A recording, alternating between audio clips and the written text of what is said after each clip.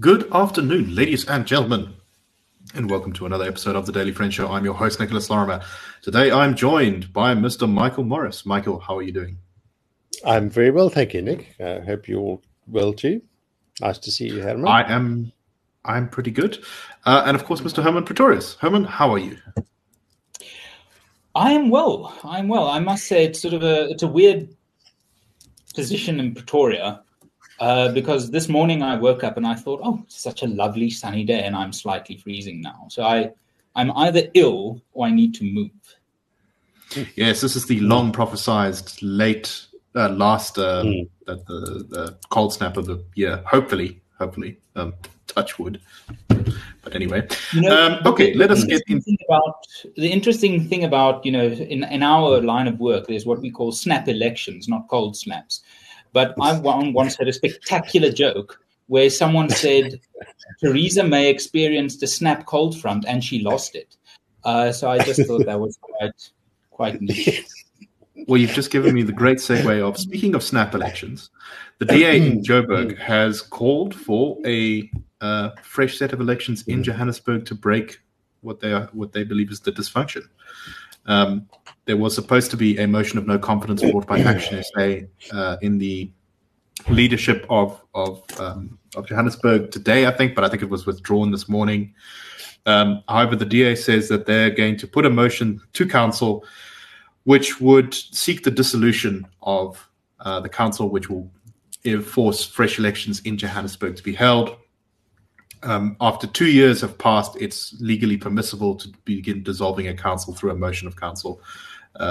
So the DA's Gauteng chairperson, Fred Nile, said, the reason that the DA proposes this drastic step is the instability and the mess in Johannesburg can only be resolved by going back to the voters to give a fresh mandate in order to elect a government that will promote stable government in Johannesburg. We call on other parties to support amendment to this motion. So I think about this, and I think this is a pretty good idea. It will be an interesting barometer of where the country is at. And I think the anti-ANC opposition has a very big opportunity to maybe strike a bit of success here. If they don't manage to get through something like this, then Johannesburg is going to be in a very bad state for the next couple of years. But Herman, firstly, do you think that this is at all feasible? Do you think they will be able to get enough votes through council? And secondly, do you agree with me that it's probably a good idea? What are your thoughts? I think it's most definitely a good idea for the sole expedient that there are no other ideas. There are sometimes election results that are so cruelly constituted that stable governance becomes really, really difficult. Now, the voter... Israel had that experience, right? They had 4 or 5 elections in the space of 2 years? Yes. Yeah, I think it was... Yeah, I can't remember the exact figure, but it was like how, it's a Monday when Israel announces a new election. It really came to that point where, and one doesn't want to get into voter blaming. This isn't about blame, but it is about responsibility. And the two are similar and perhaps sometimes indistinguishable, but they are different. It is the responsibility of the voter to own, to a certain extent, the consequences of the democratic choice, whatever that choice might be, not to vote, or whatever. The DA, has a lot of criticism to level at it, really, substantial amounts. But they cannot realistically be expected to, in a city like Johannesburg, get 20%, 27 or whatever percent of the vote, and then fix the city. That is not how electoral power works. It's not how democracy works. Now, these things are sometimes quite intangible. What is political power and so on. But the 2 years have been enough to illustrate that the numbers in the Johannesburg City Council they simply do not stack up. So when you've tried various iterations of governance, various blocks, coalitions, agreements, and you can't get to a point of stable governance, at the end of the day, at some point, you have to get to a point where you throw it back to the voter and say, look, what you decided 2 years ago have proven unworkable. And therefore, it is your responsibility to make a new choice. So even if that is only for the DA or whatever to explain to voters that their decisions have consequences, I think this is good. Now, is it a feasible step?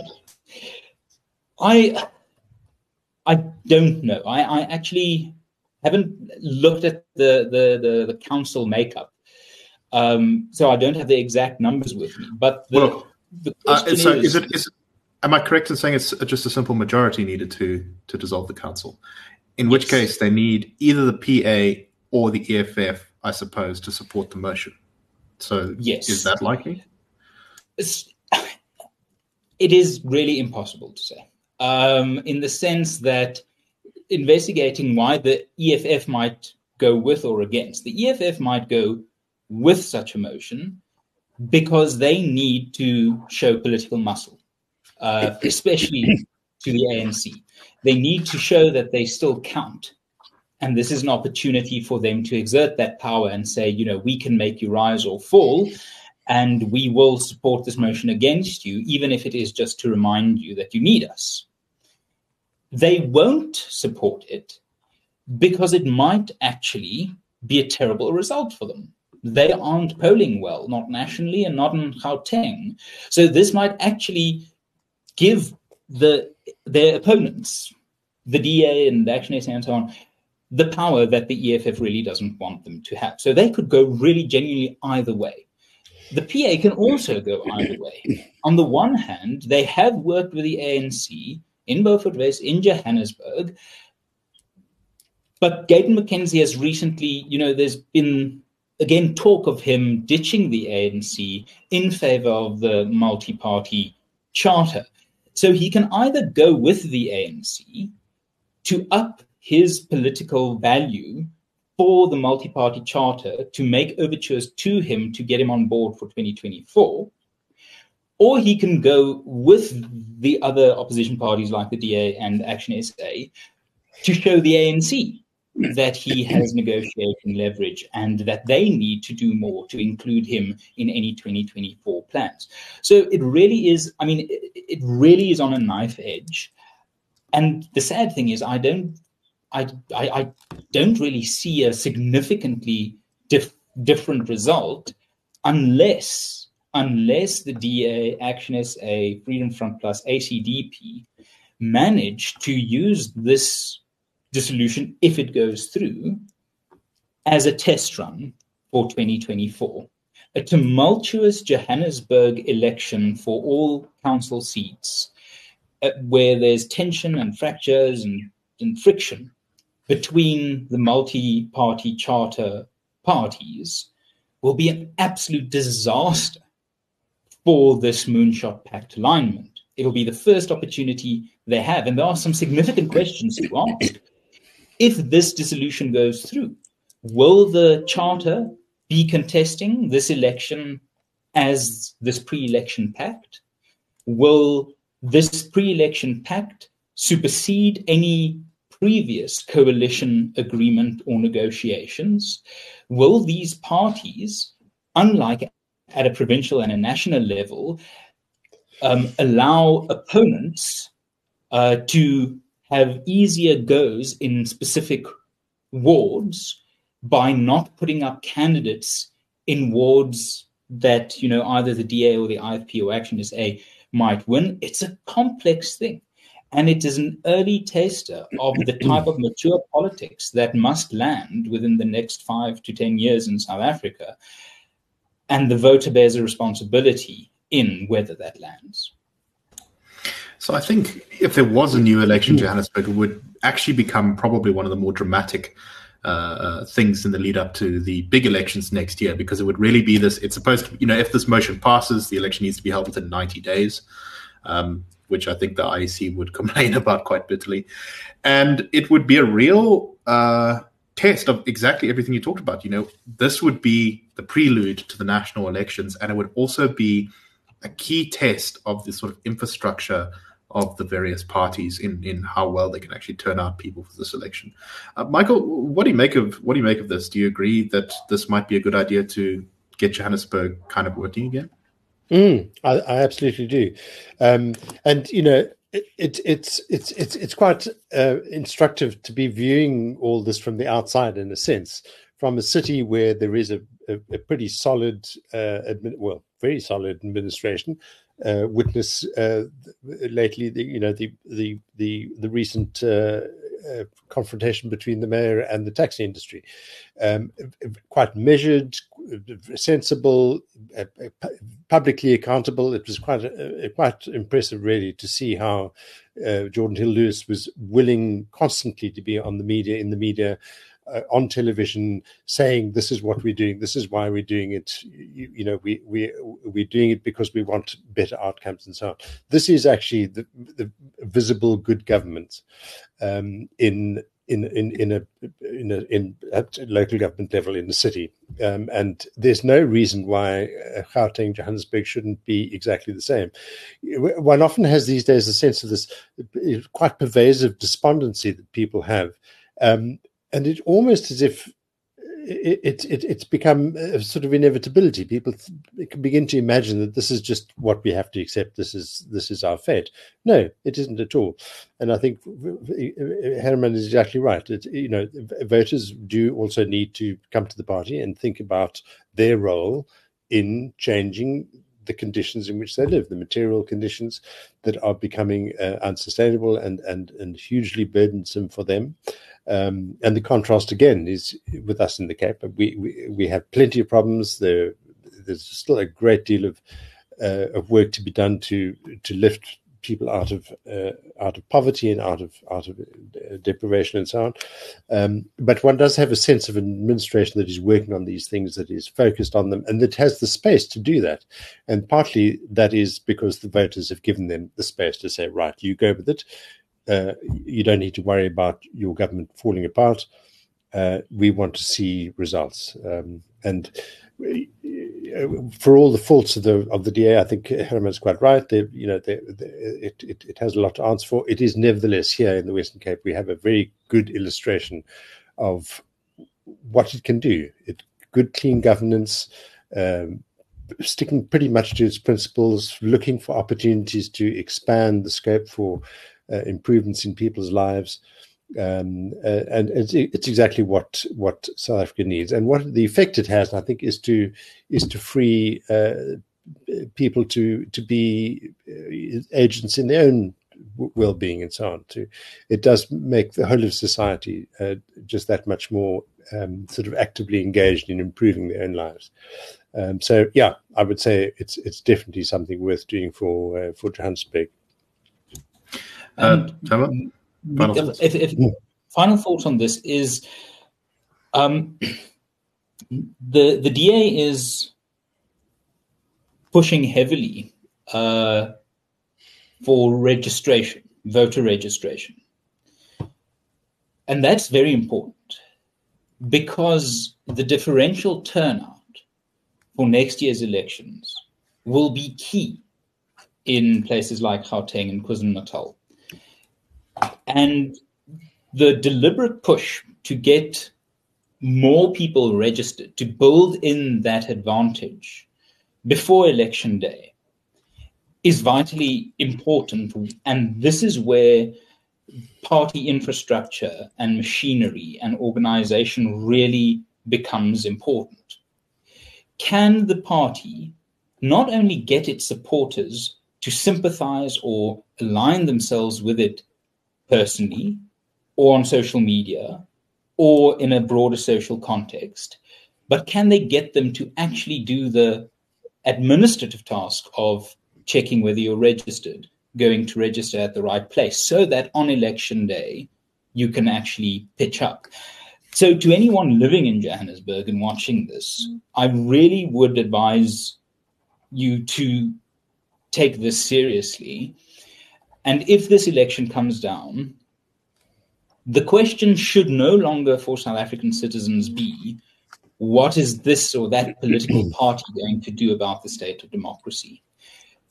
I don't know if it's a thing in other South African cultures, but in Afrikaner culture, and it's very much a thing. You don't talk about religion, you don't talk about politics, and you don't talk about rugby. And that has to change. We have to talk about rugby. No, I'm kidding. We have to get over this idea that politics is nutter versus supper, joiner versus Hensopper type of debate that qualifies as the basis for social censure. We have to get to a point to understand that local politics is immensely pragmatic. It isn't about economic policy in the massive sense. It is about what's the best way to get refuse collection working. And we must build in that respect that someone voting for a different party can have a discussion with you about why they are voting for that party without the prejudice of going, so you're a lackey for that or that. You've got this and this baggage, therefore. And we must be able to start having conversations with colleagues, with friends, with family members, with people we work with, people who work in our homes or in whose homes we work, to say that this is an important thing for us. The excuse that politics is, in the very British way, not done in human relations is a luxury South Africa can't afford. It really has to get to a point where it's acceptable to talk about politics, to encourage someone to get registered. And when they say, I'm not going to vote for the party you're going to vote for, not to hold it against them, but actually allow that space to say, look, local politics of all sorts of politics is really pragmatic. Who can get the bins here and away on time? If Johannesburg wants to see democratic engagement of a constructive nature, it's going to come down to that sort of individual level of, have you met your neighbors? Have you considered asking them whether they're registered to vote? And have you considered trying perhaps to convince them to vote for a party that you think can form part of the solution, even if it is not your party? Yeah, I think there's a key thing. Sorry, Nick, I just wanted to add. I just happened to notice Andre's comment in the comment section. Good, clean governance is the goal. Factions within factions are the reality, and that certainly is the risk. But I think it bears out Herman's point too, that a declining city has nothing to reward parties or representatives. Ultimately, you want to have a city that is working, that parties and representatives can say, this is something I've done, and so on. People will reward them. There's a relationship in the polls, at the ballot box. So it's not simply a question of saying it's wishful thinking. It is actually, it's a very practical possibility that can be encouraged, can be worked on. Parties can work on it. So there is reason, I think, for optimism. And in a way, Michael, it's what we have. It is the mechanism that we have at our disposal. One can decry and criticize the mechanism, but that's no excuse to sit back and say the bucket I wanted to use to douse the fire was leaky. Well, that's one way. You can, but good luck with getting those flames out. Yeah. All right, let us move on to our next topic. And this is some comments made by Police Minister Bheki Cele, who, while speaking at the funeral of a police officer who was killed in line of duty in Schweizer actually, on Sunday, pleaded with police to, what he said, don't die with the resources we have given you, act first. He said, be vigilant and operationally ready to act in any circumstances. If force is required, it must at all times be necessary, reasonable, and proportional. I plead with you, don't die with the resources and tools we have given you. You must be the first to act. Now, when you kind of read the whole thing, it's like, okay, he does include some important qualifiers in this: necessary, reasonable, and proportional, which is correct. But this does sound an awful lot like, you could kind of get the vibe of what I think he was trying to say, which is a lot like a lot of things that other South African police ministers have said over the years about, I think it was Fikile Mbalula, who spent some time in police, saying that you must crush the balls of criminals. I can't remember which part it was, but one of them said that you must shoot to kill. So this is a bit of moderation. I don't know, Michael, what do you make of this? Yeah, I mean, a combination of things, really, isn't it? We do, of course, want the police to be acting, strictly according to need and reasonableness and proportionality. But there is this sort of odd thing: don't die with the resources and tools that we've given you.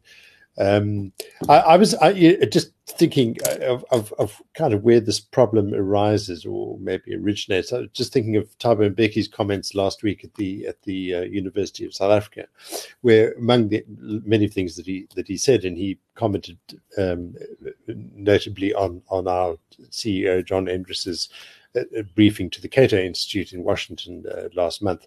That's a separate issue. But one of the things that Mbeki addressed was this question of the ranking in the police service having been changed from when he was president, from the civilian style superintendent or commissioner to the military style brigadiers, generals, colonels, and so on.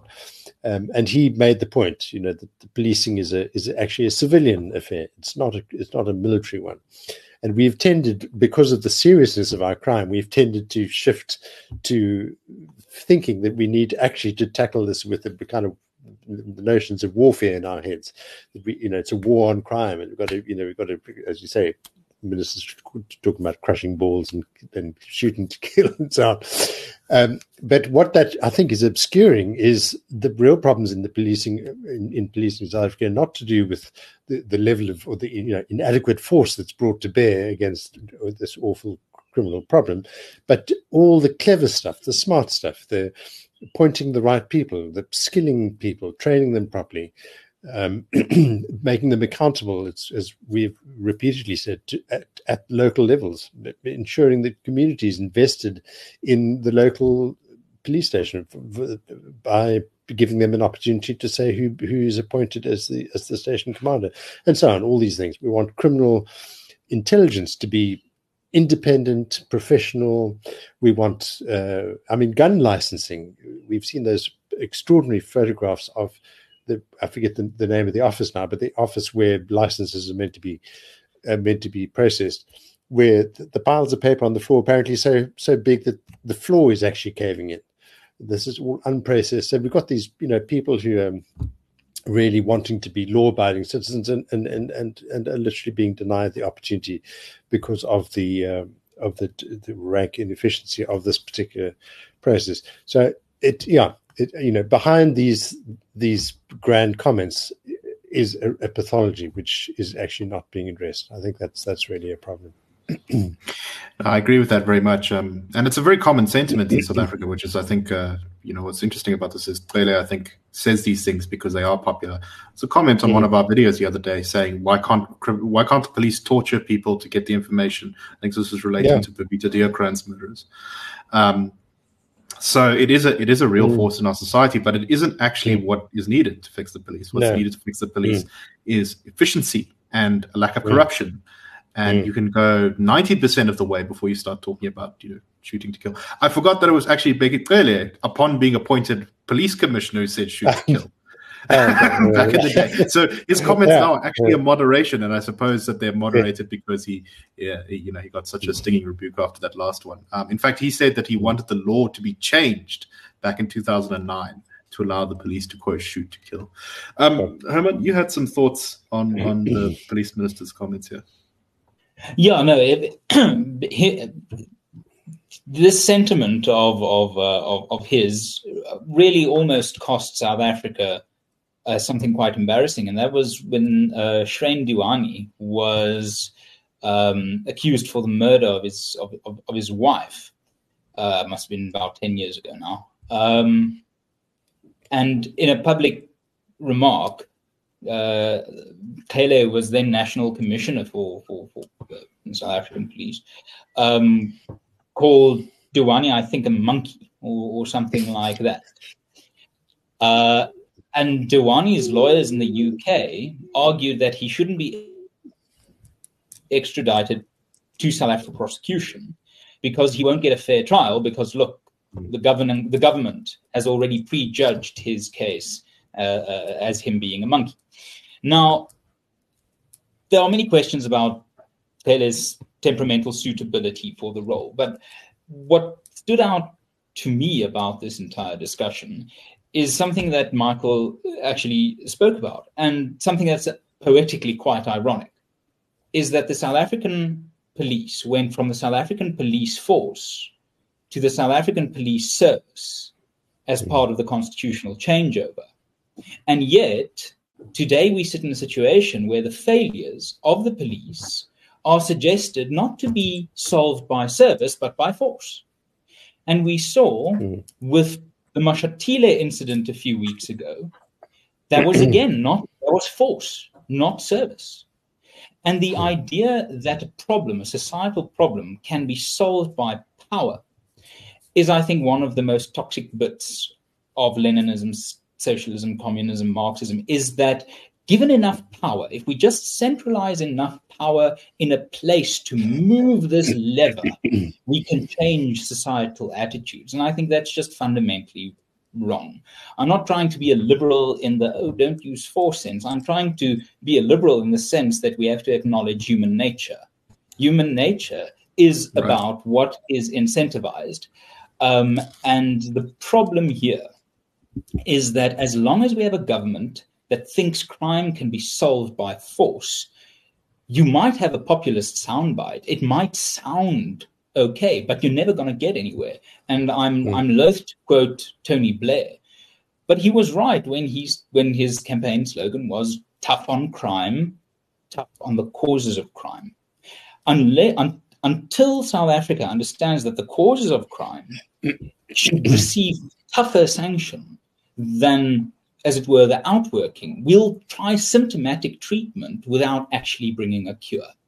The causes of crime in South Africa is the devaluation of human rights, individual dignity, property rights, bad schooling, bad family structures, the legacy of gangsterism, where young men get their fraternal acknowledgement and validation, weak accountability mechanisms in our societies when it comes to the ability of parents, churches, and so on to actually take control of education. And so all of this comes down to, are we going to make the right diagnosis of our societal problem so that when we apply force, I'm not saying hug people into rehabilitation, but are we going to go to the trouble of understanding the causes of crime so that we can be tough on crime with an actual outwork? Yeah, there's nothing at all wrong with the use of force as long as it is disciplined, directed, and is according to the law. And what we have seen far too much in this country is incidences where the police don't do that. They, there's people like Collins Causa who were murdered by soldiers, yes, but where people, where the police don't actually use the restrained, disciplined use of force, but it's kind of like, it's more like vigilantism or cowboy kind of and there's something, and that just degrades the rule of law further. It doesn't enhance it. And there's something quite disgusting about the assumption built into that, is assuming that people will be decent and law-abiding only if they are frightened enough of men with guns. Apartheid tried that. East Berlin tried that. You don't get societal coherence, progress, welfare, reconciliation, law and order if you think that you can intimidate people into doing what you want them to do. It's not about intimidation. And as long as we have this idea that enough force will win the war on crime, we're not going to get anywhere. It is far deeper than that. That's not to negate, as you say, force, but it is more important to actually understand what is causing this epidemic of crime, rather than just thinking you can ibuprofen someone to health. Right. And if we can complete investigations without having the evidence thrown out of court because the police made a mistake, that would be nice too. You don't need to shoot everyone if you just do the investigation properly and send people actually to jail. Anyway, that is all the time we have. Go ahead, Michael. I was just for one very final thought, something I feel strongly about with so many of these things.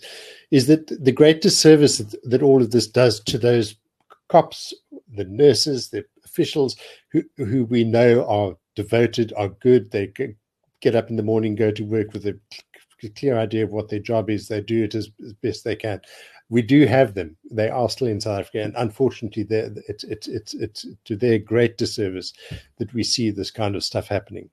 I think it's worth remembering that there are still people we can count on, and they are being let down very, very badly by bad political leadership of these kinds of departments. No, definitely. Always worth remembering. Okay, just before we close, we didn't have time to cover it today, but I would like to recommend a opinion piece written by Justice Malala. The headline is "We want a strong leader, not someone of a certain hue," where he makes a case for non-racialism in the selecting of the country's leader. We might cover it later in the week, depending on how things go, but definitely worth reading if you can. I think it's on News 24. Okay, thank you very much for listening. We hope you found the show interesting, and we will be back on tomorrow with the Daily Friend Show. Cheers.